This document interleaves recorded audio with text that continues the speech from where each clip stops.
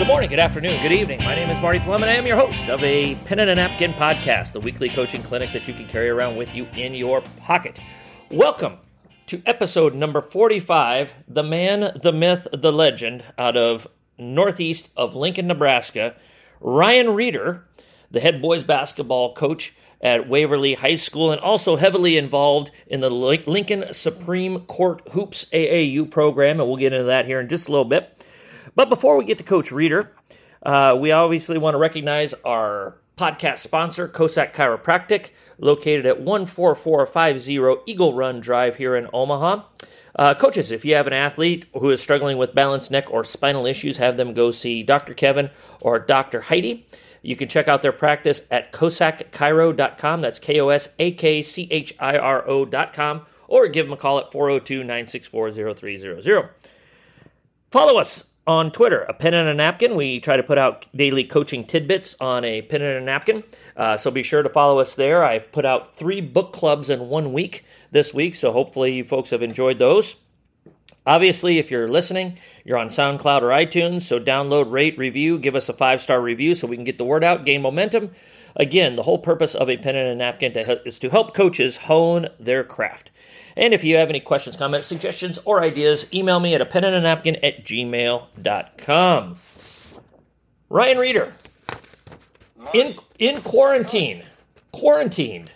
Quarantine. That is my life right now. I'm getting married here in about 9 days.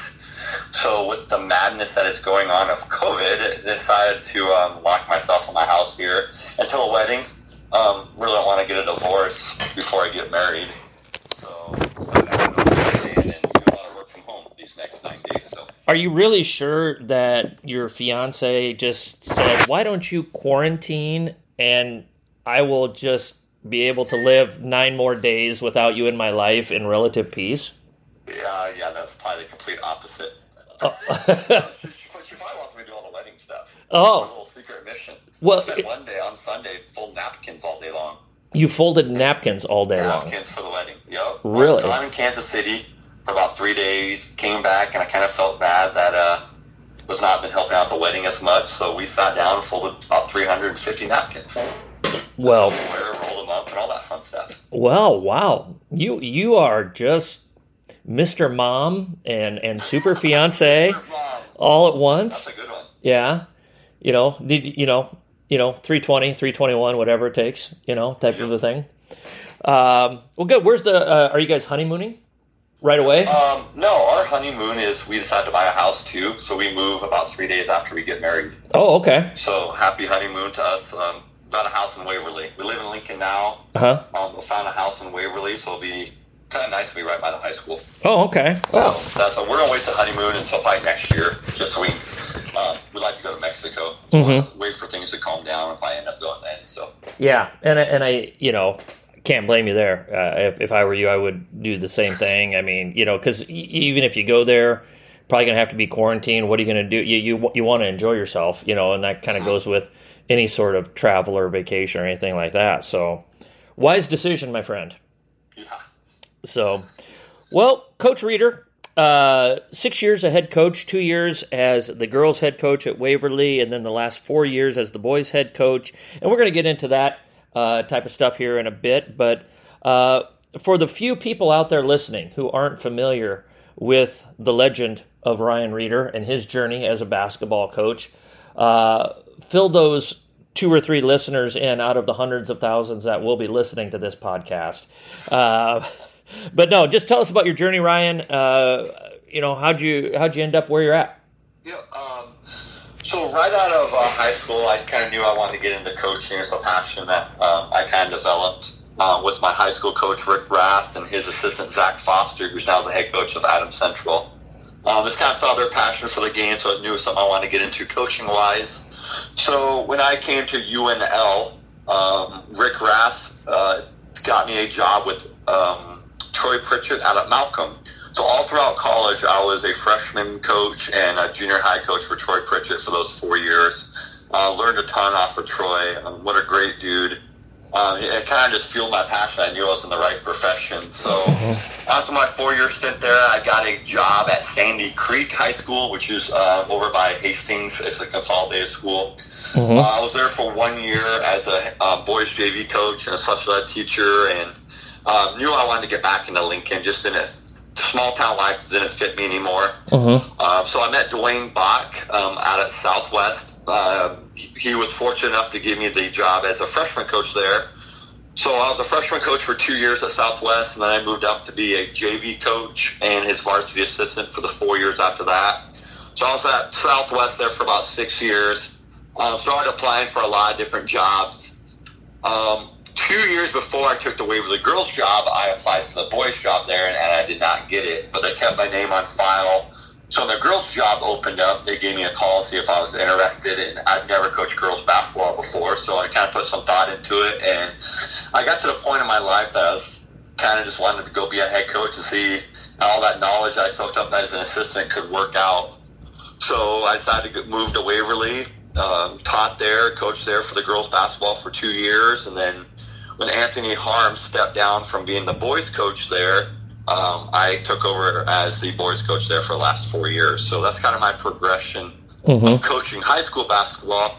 I got started in club basketball in about 2010, 2011-ish with the Cornhusker Shooting Stars.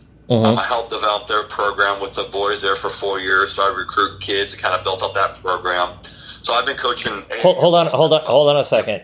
Are you saying there's recruiting in AAU basketball? Yes, it is nuts. Yeah. we recruit kids to come play for us. Oh, I'm stunned. Oh, blown away, reader. Blown away. It is crazy how that works. Yeah. So I'm sorry.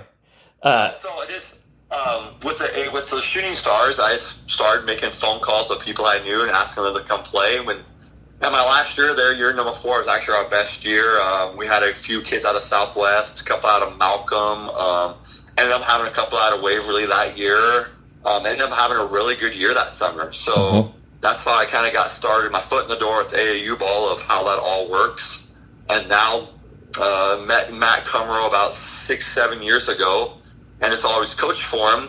And then this past March, he offered me a full-time position of being his right-hand man to work in Supreme, being his summer director, and also kind of just helping him out, organizing youth tournaments and scheduling and those things. So I started there basically full-time.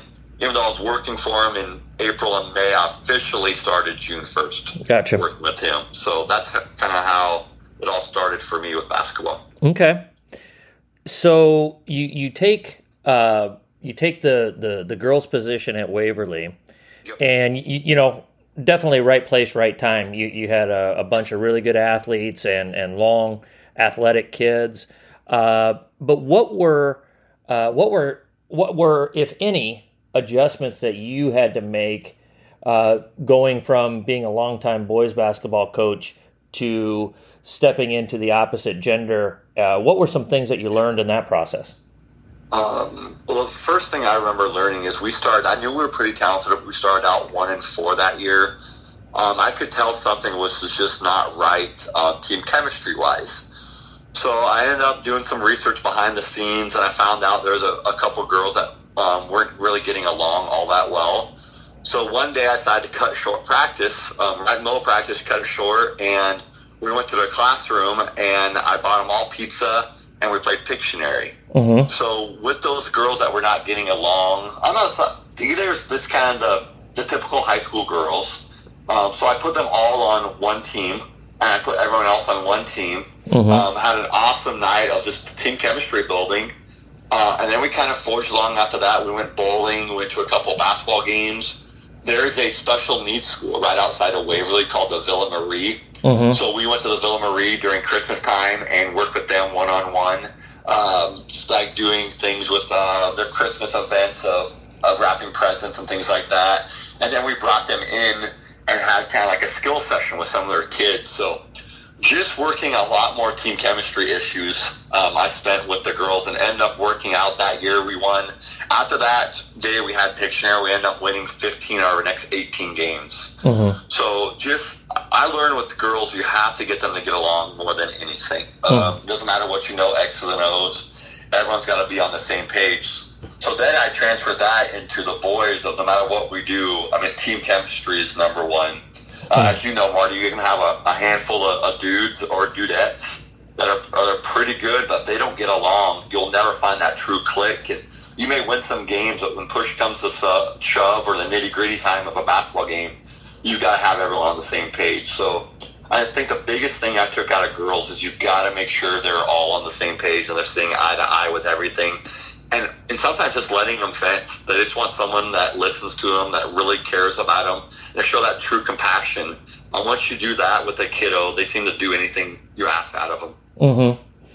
Mm-hmm. Did you, when you got off kind of that slow start, you said, you were ready to be a head coach. You were ready to, see what you could do. You've worked with really, really good people. Did a little bit of self-doubt creep in there a little bit?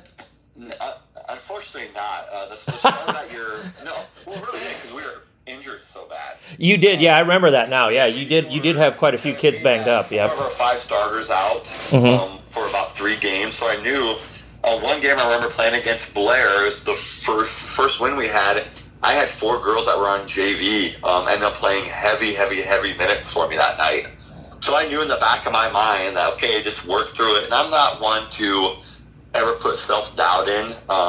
What I tell the kiddos of mine, my players, is if you don't believe in yourself, why should anybody else? Mm-hmm. So I kind of have that own mentality of, you know what, this is who you are as a coach. It's going to work out. And just get back to the grind. We did switch some things up. I remember that year we started out playing a lot of man-to-man defense. And Anthony Harms, a brilliant mind he is, he played a lot of 2-3 zone the previous years and had experience with it. So me being not having an ego, just saying, you know what, let's forget playing man-to-man, let's go to a 2-3 zone. And we started playing a matchup 2-3 zone out of it and ended up working great for us those 2 years. So specifically me as a coach, I think you just got to find out what works for your kids and have them buy into it 100%. It could be whatever you want it to be. You just got to have that 100% buy-in with kids. Otherwise, if you're trying to fake something, they know it right away, and they won't buy in, and they're not buying what you're selling. Yeah. We'll get to your prowess in the 2-3 zone here in a bit, Reader. So we'll call that the Jim Boeheim section of the podcast here. So I love it. Yes. So he's probably got a poster of you somewhere in the facility in Syracuse, New York. Yeah, I'm pretty sure it's the opposite way around. You should wear one of his plaid jackets from the 70s. Oh, that would be smooth, wouldn't it? Yes. Pull that one out this year. There you go. That sounds good. See, we're good for fashion tips as well. Yes, perfect. So the boys' position opens up at Waverly there. Was it a pretty simple decision because that seems to be where your comfort zone is? Or was there a bit of tugging at the heartstrings there? Or, was. That was probably one of my hardest decisions to make in life. I really grew attached to those girls a lot. Girls, no offense to the guys I coach, but I tell them this all the time, girls listen. Yes. You can tell them one thing, and they're going to ask why you're doing it because they want to know the purpose of it. And once it makes sense to them, they're going to do it all the time. And that's a coach's dream, to be able to tell a kid something and they go do it right away. You can make so many adjustments right away and do things so quickly in a program where with some guys you have to beat it over their head 3 or 4 weeks until they finally see, oh, you're probably right, coach, my way's not working. Let's finally fold and do what you want to do. Why do you think that is? Egos, 100% egos. Girls are emotional. Not emotional. Girls deal with emotions and guys are more ego-based. So the girls, once they get that trust with emotion, they trust you. They're willing to do everything about you. Now you have to do them right. You have to be completely honest with them. They can tell when you're feeding them full of BS. With guys, they're just so testosterone boosted at that age. They think they know everything. Rightfully so. We've been there. I remember being that age, and I was 17, 18, and I remember trying to tell my dad one thing, and I was 100% wrong, and we pulled off alongside the road one day, and he just chewed my butt for about 45 minutes. I was saying, you're a 16, 17-year-old kid. You don't know anything right now. You need to shut up and listen. And that kind of hit strings with me at that age. I was like, oh, wow, maybe you're right. So now pulling that life lesson on the kids now, I'm okay with kids failing in my program. Sometimes they've got to learn the hard way of, you know what, your way's not working right now, is it? Let's try it this way because it's not working. We need to change something different. So once you're 100% honest and you're very transparent with kids, they seem to get it pretty easily. Mm-hmm. I had that same life lesson that I still carry with me, but it was with my mom. And you know, I don't know if I've told this story on the pod before or not, but if I have, you know, excuse me. But something was going on, you know, I call it the teenage angst and blah, blah, blah. And she wasn't letting me do what I wanted to do or whatever, blah, blah, blah. And finally, she just looked at me dead in the eye and she said, "I love you enough to tell you no." And I'm like, okay, I get it. You know, and that has always been something that has stuck with me with my teams, with my own kids, with my own children. I love you enough to tell you no, to not allow you to do whatever the heck it is you want to do, because I think this is what is right for you. And through my life experiences, I'm very confident this isn't what's right for you. And I think that's a life lesson that I got from my mother at that time. And I very influenced by both of my parents, but that was a big one for me. You know, it's kind of crazy how we grow up and how we take those life lessons and how we apply it to coaching. I mean, you're around kids so much, being a high school coach or whatever it is you do, even youth coaches, you have a heavy influence on these kids. And once they get to trust you and they really know that you know what's best for them, it's awesome to see this relationships you develop through life lessons. We're making our wedding list, and I started counting out all these former players that I started inviting, and just stuff like that just means a lot to you when you get older, of the relationships you still have with kids. Yeah. 10 years down the road. That's why a lot of us do what we do, is try to develop young men or women into adults and that they can lead a successful life. So kind of going back to your question of if it was a hard decision, yeah, it was very much a very, very hard decision to leave the girls, but I knew I was a boys coach at heart. Just my passion and how I could coach and get that fire. I knew it was my passion to get back to the boys. So I met with the AD and principal and expressed my interest in it. And luckily with the success I've had with the girls before that, I was lucky enough to get that boys position that year, and then the last 4 years. So. Was it a pretty easy sell to the guys because they had seen the success that you had with the girls? It was. I got to know some of those guys the year before, and they're underclassmen, and they saw just the passion and the care I had for them. And we weren't overly talented the first couple years, and a part of it was just, you're trying to establish the culture you want. And I know looking back at it, if I could do things different, I was lenient on a few things I shouldn't have been lenient on. I was what to me was I wanted to develop those relationships first, and I should have did that more quickly than I did. But I should have stuck to some of my guns. And the last 2 years, we started to do that more and more, and now I'm starting to see the success that we've had, especially last year with a young team, and ended up 13-10, and pushing Scotts Bluff to the very end in a district final game. So this is the lessons you learn in coaching. Sometimes you're not always right, and I'm the first to admit I was wrong, and I just learned from those experiences, and you try to just grow from them. What were a couple of, if you don't mind, of things that you wish you would have done differently or been? Attention to detail, 100%.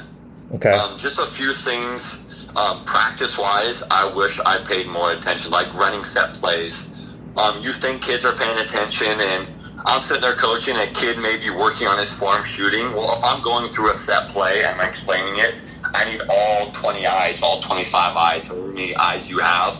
They need to be listening right then and there, not doing anything else. Because if we're going through something that one kid has a question on, more than likely, he's not the only one that has a question on it. It's just like in the classroom, one kid raises his hand, asks a question, guarantee there's 4 or 5 kids in that class that have that same question. So we got to reflect that back on a basketball court. If one kid asks a question about a set play, or maybe how you're breaking a press, or how you're pressing, how your footwork are, there's probably 5 or 6 kids that have that same that same question. So I kind of self-reflected on who I was as a coach, and I knew I needed to change that. Like, I've got to pay more attention to detail and be way more demanding out of it. And it's just simple things that you just don't realize that at the time you think you're doing the right thing. But yeah, looking back on it, I knew that's something I wish I would have held them more accountable, just paying attention to detail. So we kind of turned the page, and now I'm very happy with where we're at right now. Good. Do you you're a little bit different in the coaching ranks in that your educational degree and where you did when you were teaching, we'll get to that here in a second. When you were teaching, you were in special ed, which is, like I said, that's really, really unique. What about teaching that curriculum, working with students who have different needs than the average student? What did you learn from, or what have you learned from doing that for a long time that maybe has made you a better basketball coach? The two main things that stick out to me when you ask that question, Marty, is number one is just having patience with kids. I bet all the kids we work with really want to understand what we're saying, and most of the time they're trying their hardest. Sometimes they can't get the set play, so you have to find other ways. That's number two, is you have to find other ways to get kids to learn what you're trying to teach them. Maybe they are not a hands-on learner. Maybe they're a visual person, but they have to see it up on a board, on a whiteboard. Or maybe you have to model it for them. Maybe you have to verbalize for it. Not every kid that we're working with right now learns all the same ways. So we have to be creative on how we're coaching our kids or how we're teaching our kids and what we're trying to get to them. I know there's two kids that come in mind right away that when we're going through stuff, they just weren't grasping the concepts of what we're doing. So after practice, I went through and I found clips on film of what it was I was trying to teach them. So once they were able to see it in a game, what they were trying to do, they picked it up right away. But when I was trying to teach it to them and walk it through in practice, they weren't grasping it. So I think coaches have just got to be aware not all kids learn the same ways, that we got to be kind of unique in our ways of how kids learn in that aspect. But I think the biggest thing is just the patience. I get riled up. I'm energetic. I like to yell. But I always tell kids, listen to my message, not how I'm saying, but what I am saying. But in the long run, I'm just very patient with kids. I know they're going to make mistakes. I'm very forgiving. Just like the kids that are in need.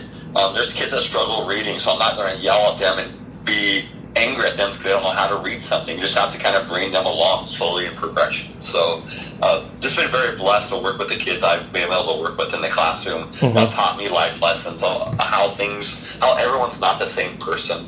They have all their individual needs, and just got to make sure in the coaching world I'm meeting all those individual needs as well. Yeah.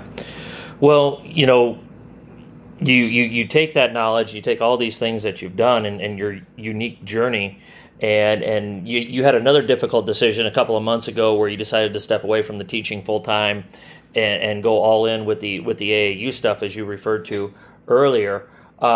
What's been, and I guess it's really hard to say because this is a completely new normal than what we've dealt with for 100 years or whatever. But what's been kind of the biggest changes working you're just full-time basketball now, and everything that you're doing is hoops. What's that shift been like, and what's kind of some of the differences that you've seen in things, and some of the difference between coaching your Waverly High School team and your AAU program?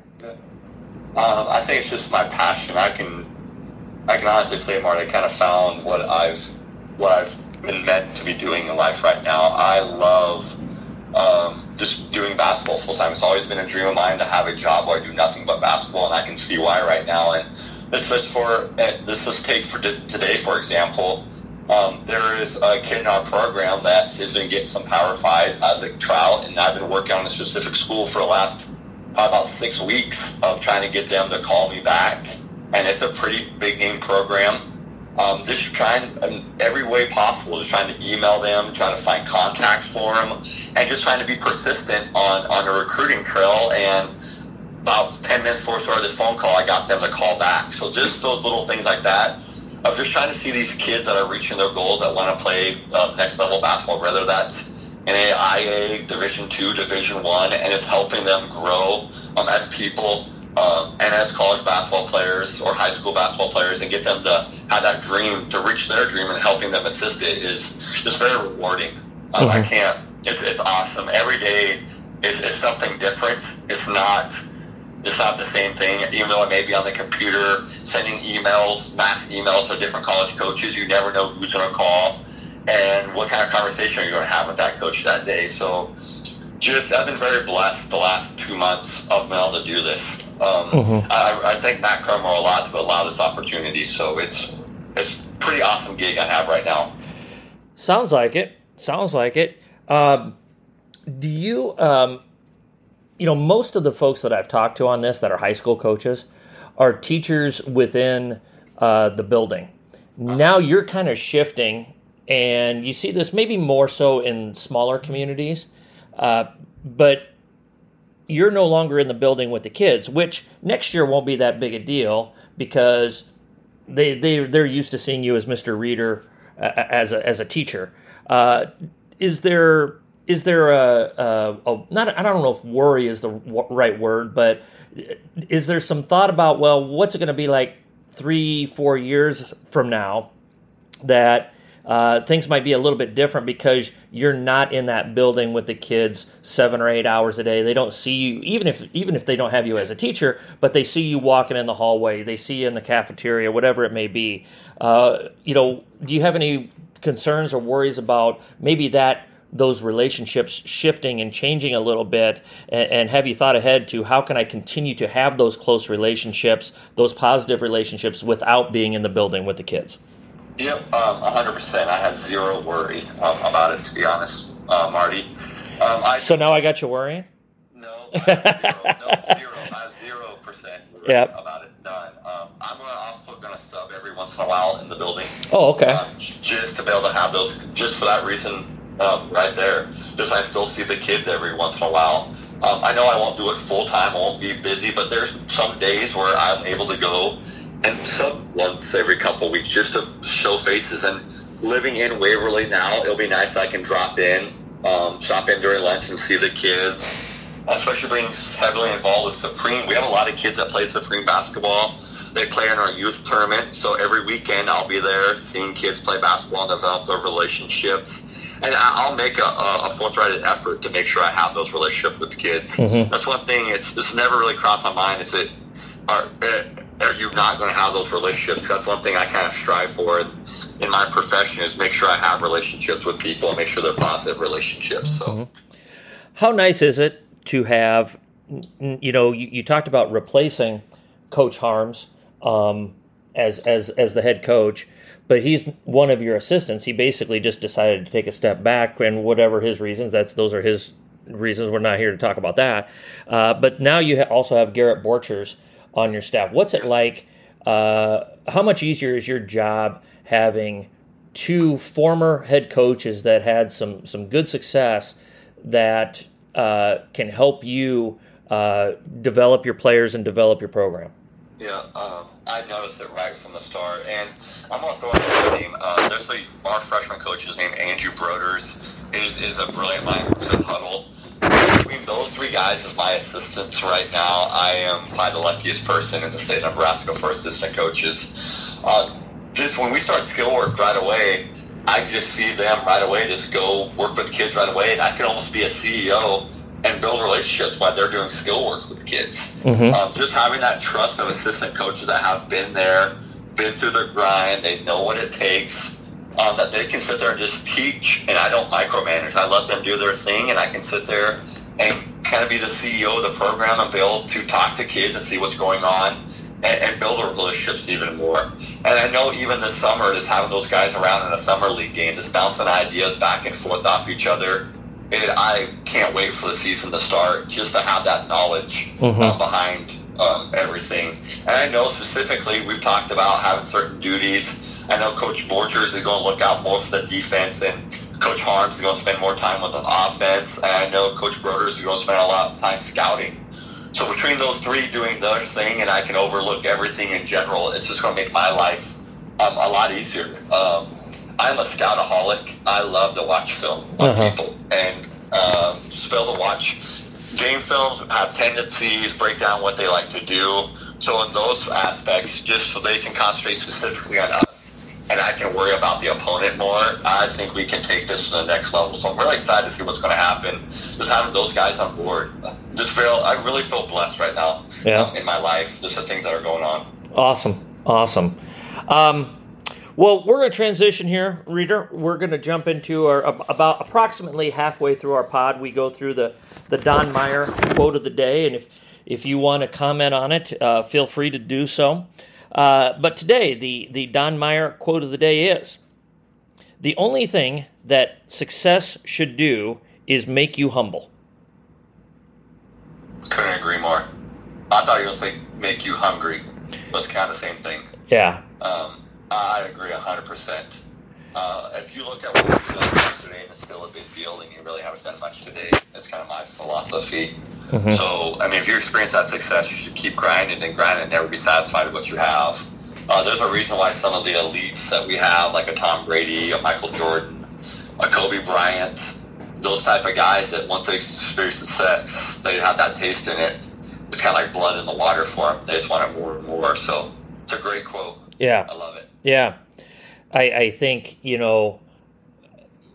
win a big game and the rush that you have after that big win and just that energy, I don't want to speak too loosely on this, but it's such an adrenaline rush. It's like a drug that you just starve for it again and again and again, and you want that, and you want to push yourself to that level because it is such a great feeling. And to see the looks on the faces of your kids after those big wins is so satisfying. But you also, in order to do that, you have to stay humble. You have to strive for more because you know just as well as I do, Reader, when you have success, then people start gunning for you even more. Yep, there's 100% truth to that. And we kind of have a philosophy as well. I'm at Waverly. You can enjoy your success tonight, but you got to move on the next day.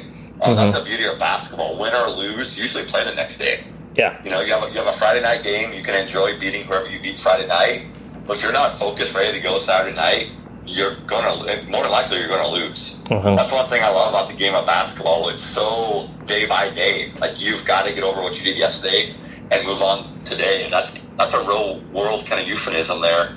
That if you're worried about what you did yesterday, you got to worry about what you're doing right now in life and not worry about the past. And I mean, if you focus on your day-to-day goals, your day-to-day objectives, you're going to be successful in the long run. So it's kind of preaching that same thing to our kids, that you just can't worry about what you did yesterday. Yeah, I'm great. You beat so-and-so last night. That's awesome. But if you don't bring it today, you're going to get your butt kicked. You've got to have that change of focus right away.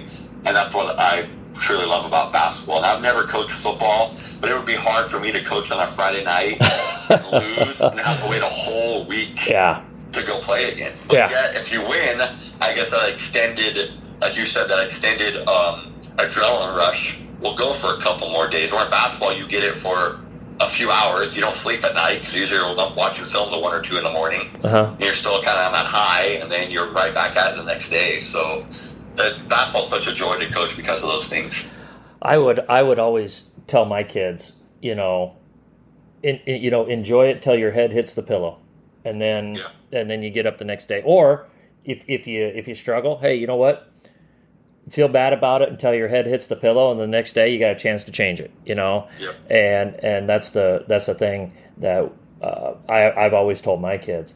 I think when you use the word euphemism, I believe that's the first time we've ever used the word euphemism. I can't even say it. That's how intellectually superior you are to me, Reader. I hope I use it in its right context. I think you did. I'm sure I'll be hearing about it. I think you did. I'm fairly confident that you did. So, pretend we did. Well, yeah.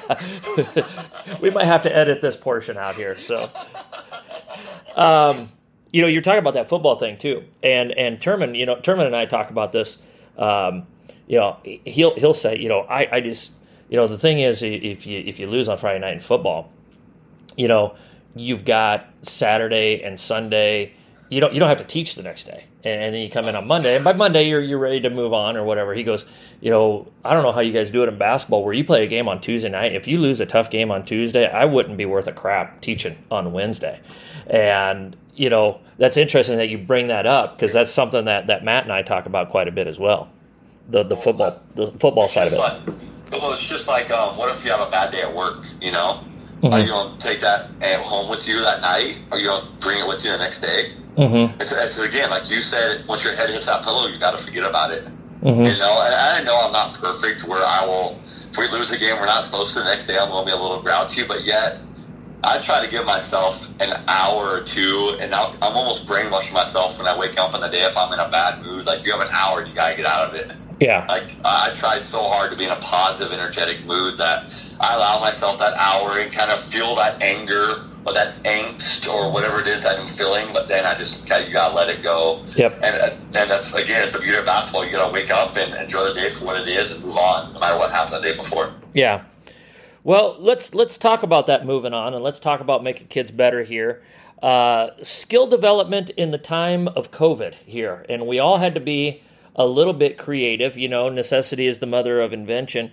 But obviously, and I've known you for a while, Reader. I know you're all about the kids and making the kids better and that type of thing. And you said you came up with a lot of new and interesting ways to help kids get better with their skills, with their skill work through your Supreme Court program there in Lincoln. Just kind of, I'm going to kind of turn the floor over to you here and let you roll. Just talk to us about skill development and your important ideas and concepts that you try to emphasize. And I might throw in a question or two here as you're talking, but I'm just going to let you rip here, and just kind of go through some of the stuff that you do. Yep. So during COVID, there's two things that I kind of caught on doing. One was I started researching skill work, because I knew I was going to start being a trainer. I wanted to make sure I knew exactly what I was talking about, because I knew we had some high-level players that wanted to get in the gym eventually in May. And the other thing I developed was like some woodworking skills. So I tried to be productive during COVID. So going back to skills training, I started researching a couple NBA skills trainers. I bought a website called Elite Guard Training. If no one has that, it's well worth the purchase. It's pretty pricey, but it is so worth buying it, because just breaking down moves and footwork. So we started the 1st of May. We got approval from the Lancaster County Health Department that we could start training. So I just started texting guys around the Lincoln area, a Kel Jacobson, a Carter Glenn, just some pretty darn good basketball players in the area, and see if they wanted to get in the gym. And all like, yes, let's get in the gym. So I started doing skills training. So the thing was, we only could have one person per court, or one person per hoop. So we used 2 courts. We had 4 hoops, so I trained 4 guys at a time was our limit. Yep. So with my whole knowledge, I was trying to think of how can I train without being hands-on, without doing one-on-one work, without doing 2-on-2, anything like that. So just started researching skill work and developed a method where we had an hour of skill work. The first 10 minutes was all ball handling. Then we did 10 minutes of all like shooting, breaking down their shot. And then the next about 40 minutes, or the next half hour, we did individual moves. So I would research individual moves, pro hop, euro, up and under, did an awesome jab step series that I learned through Drew Henning. That was just phenomenal work. And then we spent the last 10 minutes of, I call it competitive shooting. So we just built it up where we'd always progress. So then kids will provide feedback for me. And I think that's the best thing you could do as a basketball coach, in particular, of get honest feedback. So I'd say on a scale of 1 to 10, did you learn something new? On a scale of 1 to 10, how hard it was. So I knew right away when kids were saying, well, I didn't know this jab step series, like a jab step cross into a fade, a jab step cross into a step back jumper, or doing step backs with a strong foot, doing step backs with a strong foot between the legs, doing a step back behind the back, doing a step back reverse between the legs. So many different ways I didn't know how you could do moves. So I started researching. I spent about 3 hours of research per 1 hour workout. because I want to know the ins and outs of the workout. So if a kid had questions, I knew exactly what the footwork was. So as we started progressing, and the kids would say, well, this is a 10, I have no idea how it is. So then I knew, okay, I got them hooked. I got to keep introducing new and new moves for these guys. Well, then they started telling me, well, you know what, this is some of the hardest workouts we've done, because if you think about it, an hour nonstop of moving, constantly doing moves, ball handling, shooting. Like, imagine running the half court, shooting a three, running the half court, shooting a three, running the half court, doing a pull-up jumper, running the half court, doing a layup, and nonstop movement for an hour. These kids were spent. So I started to develop a system of how could I, in an hour, get the most knowledge taught to these kids while also kind of kicking their rear ends about it. So just developed that system, and kids just ate it up, where I got to work with, I think it was almost like 60 kids, 70 kids I was working with during that time out to the month of May and early part of June. So I really developed a passion for doing skills training, and honestly, I never really did it before that.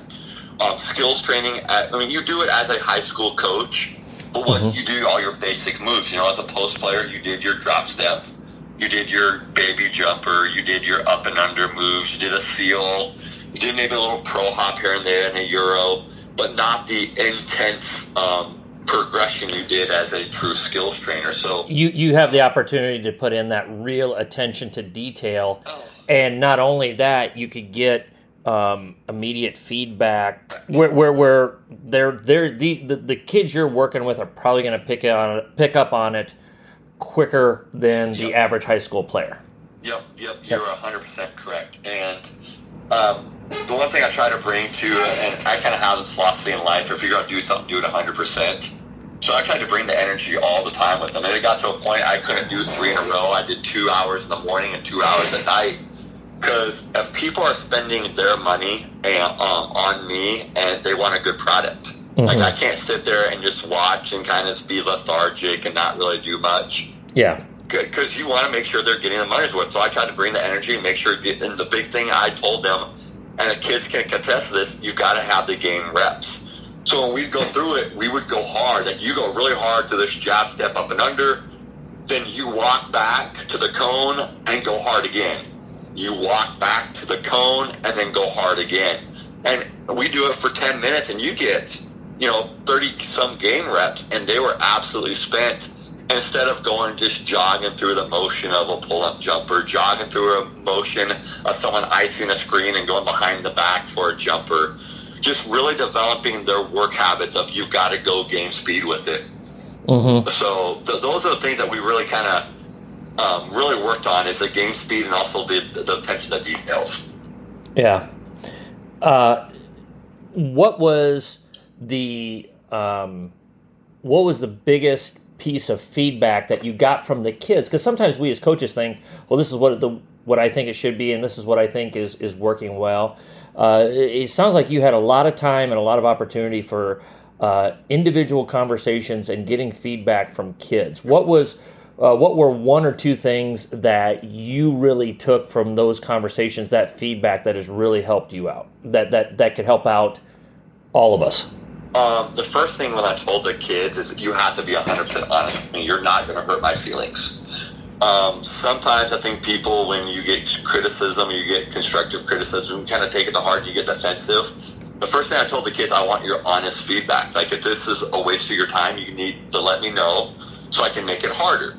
Or if the workout's not hard enough, you have to make it so it's worth their while. So I think the first thing you've got to do as a person is get that honest feedback and be okay with it because you want to grow. So that's the first thing I learned, is get them to give me honest feedback. And there was a couple times the kids would say, Coach, that probably wasn't your best workout.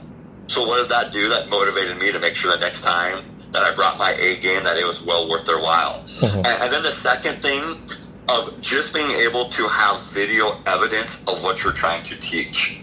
So with this website, Elite Guard Training, which hopefully I'll get some kickback from them. Well, so you're saying this on your what is it, 1.5 million that listen to this now? 1.35. We're hoping to get to 1.5 here, but you probably need to get that kickback, because did you take a little bit of that money to pay for it out of the wedding fund here, or? Yeah, that's a great point, Marty. I'm gonna have to be emailing them here quicker in a little bit. Just because of that, we're going to have one less keg of beer. So when it runs dry, I'm going to say, I'm sorry. Yeah. This keg of adult beverage sponsored by EliteGuardTraining.com. Perfect. So with this Elite Guard, but seriously, with this Elite Guard training, they have a video breakdown of everything they do. So going through, if there's something in particular that there's some of the moves, I'll be honest, I could not do. It's pretty high. It's like D1 to NBA level moves. I wanted to teach these guys that wanted to go on the next level some advanced moves. So the footwork was just a little off and I couldn't get them to do it. I would bring my laptop with them and I would show them the video evidence of how it was, and then that's when it really took off. Okay. That was probably the best thing I did as a trainer, of having video evidence of it. Because I'm the first one to admit I don't know everything. If I don't know something, I'm going to go research it, and I want to help you out with it. Mm-hmm. And I couldn't exactly. I remember there's about 5 or 6 moves I couldn't really get. And one was this like James Harden rip through under move that was real smooth. I wanted to teach kids how to do it. And when I did it, even my footwork was off a little bit. So I just brought my laptop and I showed them what it was. And within minutes, they were getting it right away. Someone like Kel Jacobson, I saw him use it the other weekend. And things like that, when you try to teach kids something and you see it, I maybe had to move in his repertoire before. But the little nuances that you're trying to teach kids and you see it in a game in the summer, this kind of brings that fruition to life of, wow, kind of what you're doing really matters with some of these kids because they're listening and being coachable. Yeah. That's really good. That's really good information, Ryan. And just, I like that how, you talked about the feedback and how you put that stuff together.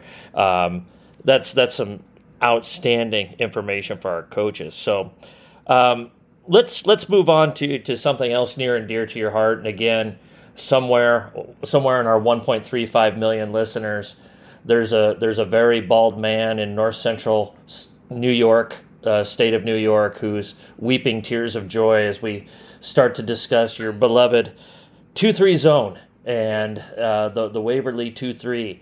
No, in all seriousness, it's a bear to attack and to get after it, and so how do you teach it? What are some things that you do? What's some base philosophies? What are you doing with that zone to make it so effective? Well, the first thing we like to do is put ball pressure on top with our wings. We want to do what's called pin the sidelines. So the person up top, I say if a wing has the ball, we want to pin him so he can't get a ball reversal. Of course, it happens sometimes, but what we're trying to do is try to isolate 1/3 of the floor, which one team can attack. If you can eliminate the other 2/3 of the floor, it kind of helps out your defense as well. So the first thing we want to teach is get that ball pressure on. The next thing you got to protect is the short corner. That's any young listeners, any young coaches that are listening right now of the 1.3537 million that are listening. The best way I'm going to give it to you, and it'll probably end up hurting me, is attack the short corner in a zone, or a 2-3 zone. So we've got to be able to defend the 2-3 zone. So the first thing, ball pressure. Next is how to defend that short corner, because that's when most coaches want to attack. Uh-huh. So there's different ways you can shade that short corner. You can bring the middle person over to shade it over, or if you have someone at high post and someone short corner and your middle person wants to go defend the high post, what we actually do sometimes is bring the opposite person in the bottom of the 2-3 zone and slide them all the way over to guard 2-3 zone. And then the opposite person on top of the 2-3 zone will drop back and will protect it, skip pass. So your little nuances we can completely overload depending on how a team attacks us. And we have different calls that we have for that. Just being able to play chess within the game of how teams want to attack you and how we want to counterattack, actually, and how we want to guard. So the next thing we progress to is how you want to shade the shooters. So we kind of have I like calling them a red, yellow, green. Green means they can shoot lights out. Yellow's okay. Red means they want to get to the hole the whole time. So just depending on how shooters are shooting, we shade to them a lot. So we know we play someone like a Brady Danielson back in New York. We want to shade to him completely to make sure we knew he was at the whole time. So we were green on him constantly, just making sure if he was going to shoot it, it's going to be at least 4 feet behind the 3-point line. Well, if you had someone that likes to drive the whole time, we're going to play off of you a little bit, but we're going to shade more towards the shooter that's right next to him. Mm-hmm. So we try to color coordinate the shooters and know what they're going to do shooting-wise. So those are kind of the few key concepts we go. Another thing is how you want to guard high post. A very effective way to attack the high post is putting your best player at the high post. If you're playing against a zone and you want to attack it in a very efficient way, you want to put your best player in the middle, because what does that make a zone do? You have to collapse on it. Mm-hmm. So we have different ways how we want to collapse on that high post. We can bring our middle person up and play them one-on-one.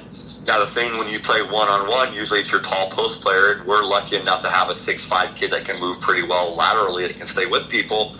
But what gets you in trouble is if you're playing one-on-one with a middle person at high post who's their best player, they can put a shooter in the corners. So when that guy drives, what does the bottom of 2-3 zone want to do? They want to collapse pitch in, and then they want to kick out for a 3. So we have to work a lot on playing the gaps of the 2-3 zone. We got to shade to that shooter again. So they put their best person on top of that 2-3 zone. We're playing them straight up. But now we're flattening out the 2-3 zone on the bottom. We're playing the shooters. So we're saying, you know what?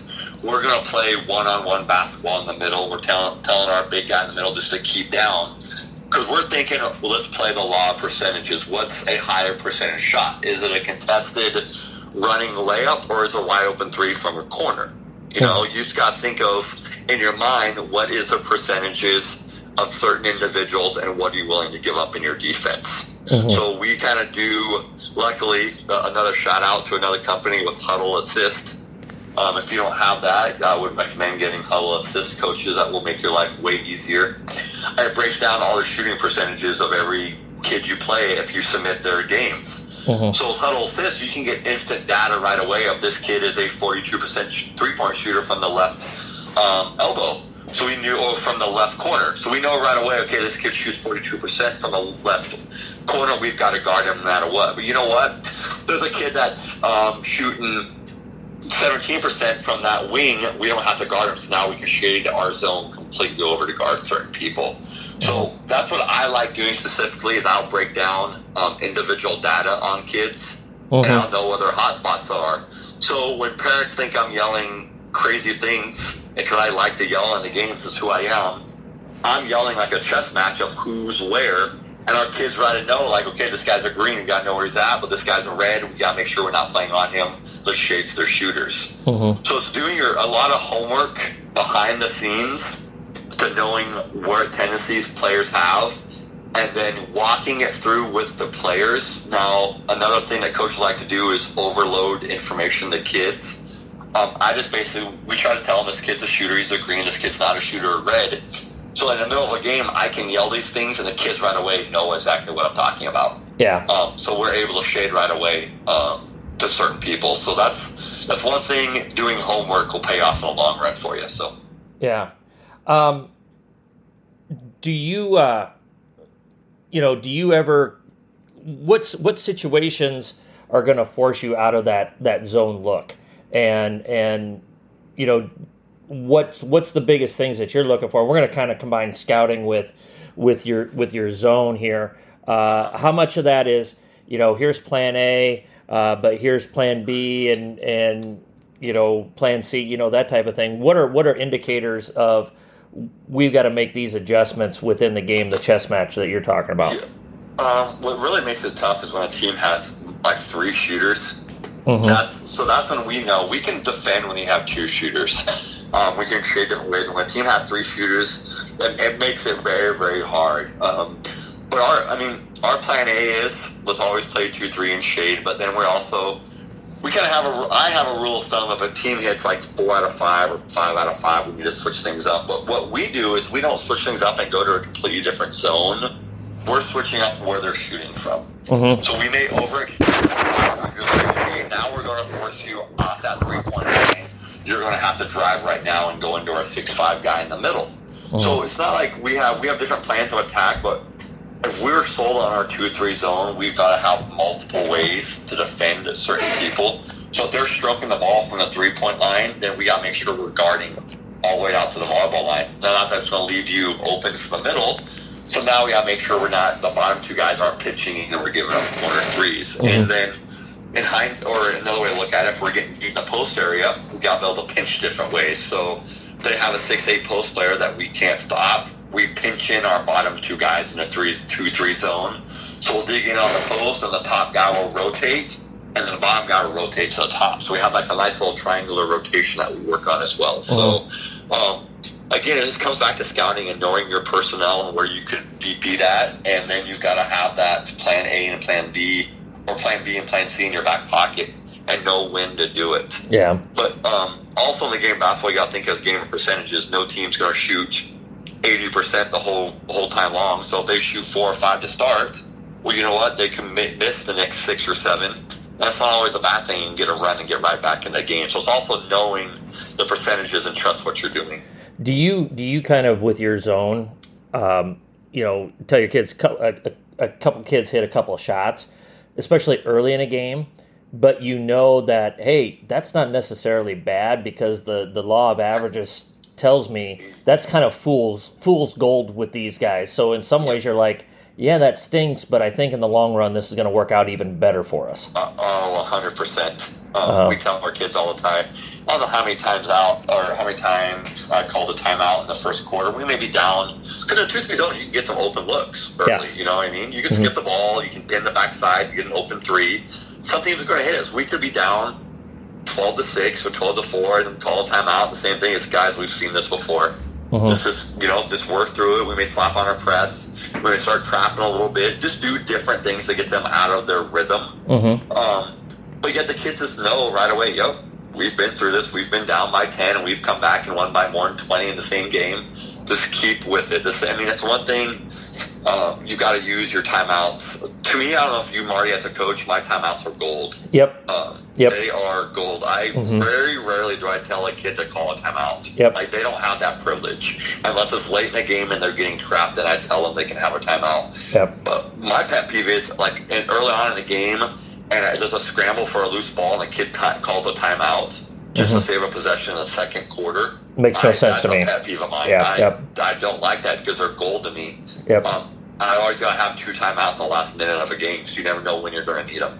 That's kind of my rule of thumb. I want 2 in the last minute. Yep. So if you have to use one early on, use it, prove your point right away, but then you try to save them and work through it. Especially early on in the year, I don't know how you are, Marty. I try to save them a little bit to make them work through the problem early in the year. Yep. Because what's going to happen come February, we're at Aurora. We're down by 10 in the middle of the third quarter. We only have 2 timeouts left, and we need them in the fourth. We're going to be able to work through that problem. So those issues need to be solved in December. That kids trust themselves that, you know what, we can do this ourselves. We don't need coach to call a timeout and show our butts to get back into it. Sometimes you just got to have that trust in your team that they can work right back through that. So in saying that, kids just got to know that, it's a game of runs. You can get up by 20 in a game, and all of a sudden you're down by 5, and you don't even realize it. Yeah. Again, it's the beauty of basketball. You just got to make sure you're in even keel all the time and just go with it. I try to, I agree with you on the timeout thing, just real quick. Just, again, different philosophies, throwing it out there. I try to go, kind of my thing is, I want to go into the fourth quarter. We get 5 timeouts. I want to try and go into that fourth quarter with 4. That's kind of my goal within the game. And I always I don't want to be the first one to call a timeout. Because I always feel like if you have to call a timeout, if you got to be the first one to call a timeout, that's the first indicator of that your team was not ready to play. Which means usually if I've got to call a timeout in the first quarter, it's usually because we're just not mentally ready to go. And that bothers me more than anything because, we got to be ready to play. And I feel very confident, and we've kind of sprinkled scouting in here. I'm very confident that, especially after X amount of games, we're going to have a pretty good idea of what we're going to see. And nothing should really take us by surprise in the first 8 to 12 minutes of a game, unless it's something really, really crazy that's like, okay, we've never seen that before, team. So let's get this figured out. So I always feel like if I've got to call a timeout in the first quarter of a game, it's because we're not ready to play. Otherwise we got to figure it out. And now with my new team, we have to build ourselves up because we haven't had as much success, and so it might be a situation where I might be a little bit more liberal with our timeouts, just because our kids have to get used to winning and finding a way to get a couple of wins under our notches, so they feel good about themselves. So I might have to change that some as I go into things with my new program as well. So that might evolve a little bit as well. So, yeah, that's a great point though about early on calling your timeouts. I really like that. We've all been there before. When you start a game, all of a sudden get jumped, or they're playing a defense where you never seen before. You're like, okay, let's kind of do this on the fly at first. mm-hmm. But it gets to a point where like, okay, you don't like how it's going, so you have to call that early timeout, and it happens. So yeah, and usually before I call a timeout, I'll probably sub in 3 or 4 or 5 people just to say, okay, well, you're not ready to play. Come over here and sit, and let's see if these 3 or 4 or 5 people are ready to play. And then if I've got to go and then you kind of go to the timeout probably. And I get it. Not everybody has 3, 4, or 5 people that they can rotate in at a time. Every team is different. Some teams you only have 7 players that you really feel comfortable with. So maybe you need to use that timeout and regroup the troops, or it's just so dependent on what you have. But in a typical situation, like I said, I want to have 4 timeouts going into the fourth quarter. I don't mind using quarters 1 through 3, but I want to use them strategically. If I'm going to use my 1 timeout, I want to use it strategically. Sometimes at some point in the first 3 quarters, and then go into that fourth quarter ready for whatever happens here in that last 8 minutes of the ball game. Do you tell your kids not to call timeouts? Yes. Yep. Well, I should. We talk about, hey, look, I'll give up a jump ball in the second quarter if that type of a thing, or stuff like that, or if there's a scramble on the floor. I'm just going to let it play out. I'm just going to let it go. I'll give up a 10-second call before I call a timeout, just because, okay, we turned it over. But you know what? Now we get our defense set. Let's get a stop. That type of thing. What about all those coaches in the stands that are yelling at you to call a timeout, though? You mean you don't listen to them? Oh, I don't hear anything. I don't hear anything. Honestly, I hear very little. I don't know about you. I hear very little in the stands. I'm pretty well locked in on what's going on out on the floor. That I honestly get tunnel vision, and I really don't hear what's going on around me. Now, if they were playing like REO Speedwagon in the background, I'd probably be singing along or something like that. Jamming out a little bit. Yeah, exactly. It plays some air guitar or air drums, but no, every once in a while you can hear something that'll make me chuckle. Yeah. I try to enjoy the moment too, as well. There's times I know that if it's a free throw, I'll just kind of look at the crowd and kind of enjoy what we're doing, because we're pretty blessed. Yeah. To have, there's certain atmosphere that you go about, and I always want to soak it up. Like, I remember playing Elkhorn South, and just something about that gym that you just walk in and it's packed and it's loud. Just doing a free throw, I just remember looking up in the stands a few times. Or you go to Aurora on a Friday night, and it's a youth night, and it's absolutely jam-packed, a couple thousand people, and just kind of soak in the atmosphere of high school basketball. Mm-hmm. It's pretty special what we get to do. Yeah. Have you ever been at Elkhorn High, the original Elkhorn High, and they have the high school and junior high band fill up that entire second deck?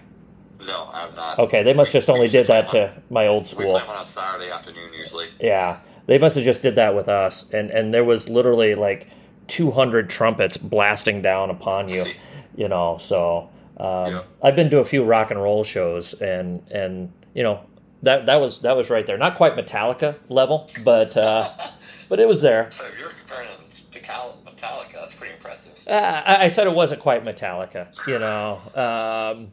But that's another topic for another time. So, hey, let's get back to that 2-3 real quick. What are some drills that you implement, if you don't mind sharing, to help teach that and shading and shifting over or teaching your rotations, that type of thing?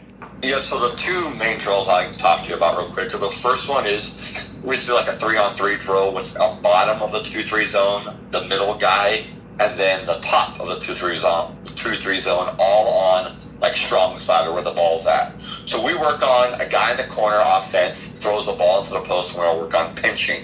So we'll go down, and that guy will pinch down, and then we'll have the top guy rotate to the corner, and then we'll work on rotations out of it. So it's just a simple 3-man drill that those used to be able to go on the fly, that they go on the pass. So many times you play a 2-3 zone, kids want to move when a team catches the ball. So we're working on moving everything on the pass. Now, kind of to go along with that as well, we work a lot on skip passes. So again, we'll set up in like a 2-3 shell. A lot of people play that 4-on-4 man shell. Well, we do a 5-on-5 2-3 zone shell. We'll throw skip passes, and we do what's called bumping. So if there's a skip pass, and we call it the gray zone, it's about 6 feet up from the corner. We just don't know who has it.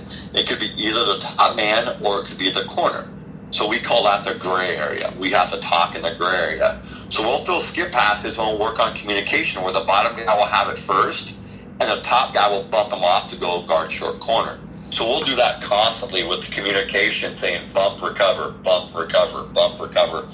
And last year's group was by far the best we've had it, where they were starting to click right away. If you could hear them in the game, bump, recover, just to make sure we're bumping that guy off and not two guys are guarding the ball, especially on the wing. If you have two guys that are guarding that wing, it leaves your short corner open usually. It leaves that high post open. So we have to make sure we're bumping very efficiently. So if you're first introducing a 2-3 zone, that's one thing you've got to work on is the skip passes and be able to bump, because teams like to throw that skip pass and throw it to short corner to attack you. Gotcha. How often do you guys work on closeouts? Honestly, we do a lot of what's called 3-on-3 closeouts. The drill where we put 3 guys on the perimeter, 1 on a wing, 1 on top, 1 on a wing, and then we have 3 guys on the baseline. The guys on the baseline are on defense, and they throw it across from each other, and then you toss it to the guy on offense, and they reverse the ball around, and then you crisscross closeouts. So it's called 3-on-3 closeouts. We work that about every single day of closing out. So we don't do it particularly in a 2-3 zone. We do it in station work of always getting a hand up on a closeout. Now you also got to think of, if we're in red, where we know that guy's going to drive right away. So we do a closeout like 6 feet away and chop our feet, so I know that guy's going to drive too. So there's different ways we can work on our closeouts. Gotcha. Let's wrap up. Let's talk a little scouting here, and what you kind of do, what your method to your madness is, and we all do it differently. But what do you do? Is it film? Is it live? Is it a mixture? What are you looking at? What are your keys? So forth and so on. I always like to see one team in person, just to gauge how tall they are, or what their quickness is on the court, just to kind of see how they are. But other than that, I'm a filmaholic. I try to get, if we play someone in January, I at least get their 10 games previously. And so the beauty of Huddle Assist, I can go through and fly through a game in 45 minutes of all the things I want to work on. So playing a 2-3 zone, first thing I'll work on is you try to see where they're getting their shots from. So you look at percentages, and I know, okay, Marty, you're a 45% three-point shooter. Well, where is that thank you. Down to? Yeah, man, I know you can stroke it. Oh, hey. Other than my passing, rebounding, ball handling, and defense, I was a hell of a high school player. See, that's all you need. Yeah, exactly. We, particularly, I just break it down to where is that person shooting the best shots from. So I'll break the game film down on their last 7 to 10 games, and I don't do it collectively. I do it game by game to see what kind of looks they're getting. So with Huddle Assist, you can go through it and look at all that person's game shots in a matter of minutes. So I know right away, okay, this guy's getting a lot of his shots are running this double stagger screen on the back side. He's getting wide open threes on the right corner. that's where his shot. Or you know what? When he's in that left corner, he loves to pump fake and get to the rim the whole time. So I spend a lot of time in our 2-3 zone of looking at specifically what guys want to do. Then also I look at, so I'm watching film, say we play Elkhorn on a Friday night. I look at the last 7 or 10 games, and so we'll play 2-3 zone. I'll quickly go through on shot attempts and see if anybody's playing zone defense against them. Mm-hmm. So you can go through a film in a matter of minutes, hitting forward on shot after shot after shot. All of a sudden, you see how they attack a 2-3 zone. So then I go down and I break everything they like to do down against a 2-3 zone. Mm-hmm. Then I go back through and look at previous years to see if they did anything else against the 2-3 zones. So I do a lot of homework because I'm like you, Marty. I hate not being prepared. Yeah, that's the worst feeling in the world where you go to in a game and you just don't feel prepared. So that's how I do it particularly, but I take a ton of notes. I try to watch anything in particular. Just did I do anything out of timeouts defensively that I like to? A lot of teams like to trap first pass, so we're aware of that. We run little counters off of if I know we call a timeout, we want to run a set. Well, I know this coach likes to trap first pass right away out of a timeout. We'll run a counter to it. Just little nuances throughout the game you got to be ready for. Yeah. Exactly. Reader, any social media you want us to cue in on us, either for Waverly or Supreme Court? Anything you want anybody to look at or follow? If you want to, all our Lincoln Supreme one is under Supreme. It's Lincoln_Supreme is our Twitter account. That's where we post most of our things for our basketball for Lincoln Supreme. Again, it's Lincoln @Lincoln_Supreme. And then Waverly basketball, but this is a great tip for young coaches. If you ever get a new program and they don't have a Twitter account, make their own boys basketball Twitter account or girls basketball Twitter account. I made the mistake of having my own Twitter account with the girls, and I wasn't thinking, and I just moved on to boys, and I used it as my boys. So I only have one account, it's my own personal account, but I use it for boys basketball. So our high school account's Waverly basketball @RyanReader44. I wish I would have changed that up, but you know what? You live and learn, and that's how you get better. So yeah. But it would have been hard for you to shift those 1.75 million followers as well. Yeah, I didn't want to say that. That was supposed to be a secret. Yeah, well, with 1.75 million people. So, well, hey, Ryan, I appreciate it. First and foremost, hey, good luck with the wedding. I hope everything goes as well as it possibly can in this time of COVID, and it's as close as what you guys wanted pre-COVID with everything, and that you guys are able to celebrate your big day the way that you truly want to. I appreciate that, Marty. I just appreciate your time. You're building a heck of a thing over there at Waverly, and it sounds like you guys are on the brink of doing something really big as far as the traditional high school level, and it sounds like you got everything really moving in the right direction with your Supreme Court program. So, just keep it trucking, my friend. Keep it trucking. Yep, we call it the grind. Every day is the grind, and that's truly what we tell our kids. The only way you get better is keep grinding and keep grinding. So, yep. It's a thrill right now. Awesome for you. Well, hold the line real quick. I got a couple things I got to go through here, and we'll get everything wrapped up. Again, we want to thank Ryan Reader, our guest today from Waverly High School and Lincoln Supreme AAU program. Again, we want to thank our sponsor, Cossack Chiropractic. If you're in any need of chiropractic services, don't hesitate to call Dr. Kevin or Dr. Heidi at 402-964-0300.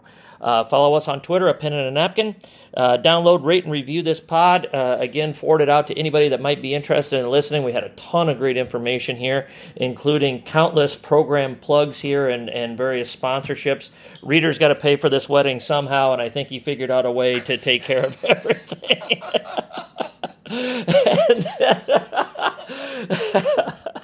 I digress. With a euphemism as well. So, And then, again, questions, comments, suggestions, or ideas, email us at penandanapkin@gmail.com. Coaches, as always, let's pray for peace, let's stay safe, and let's be sure to hone our craft one day at a time.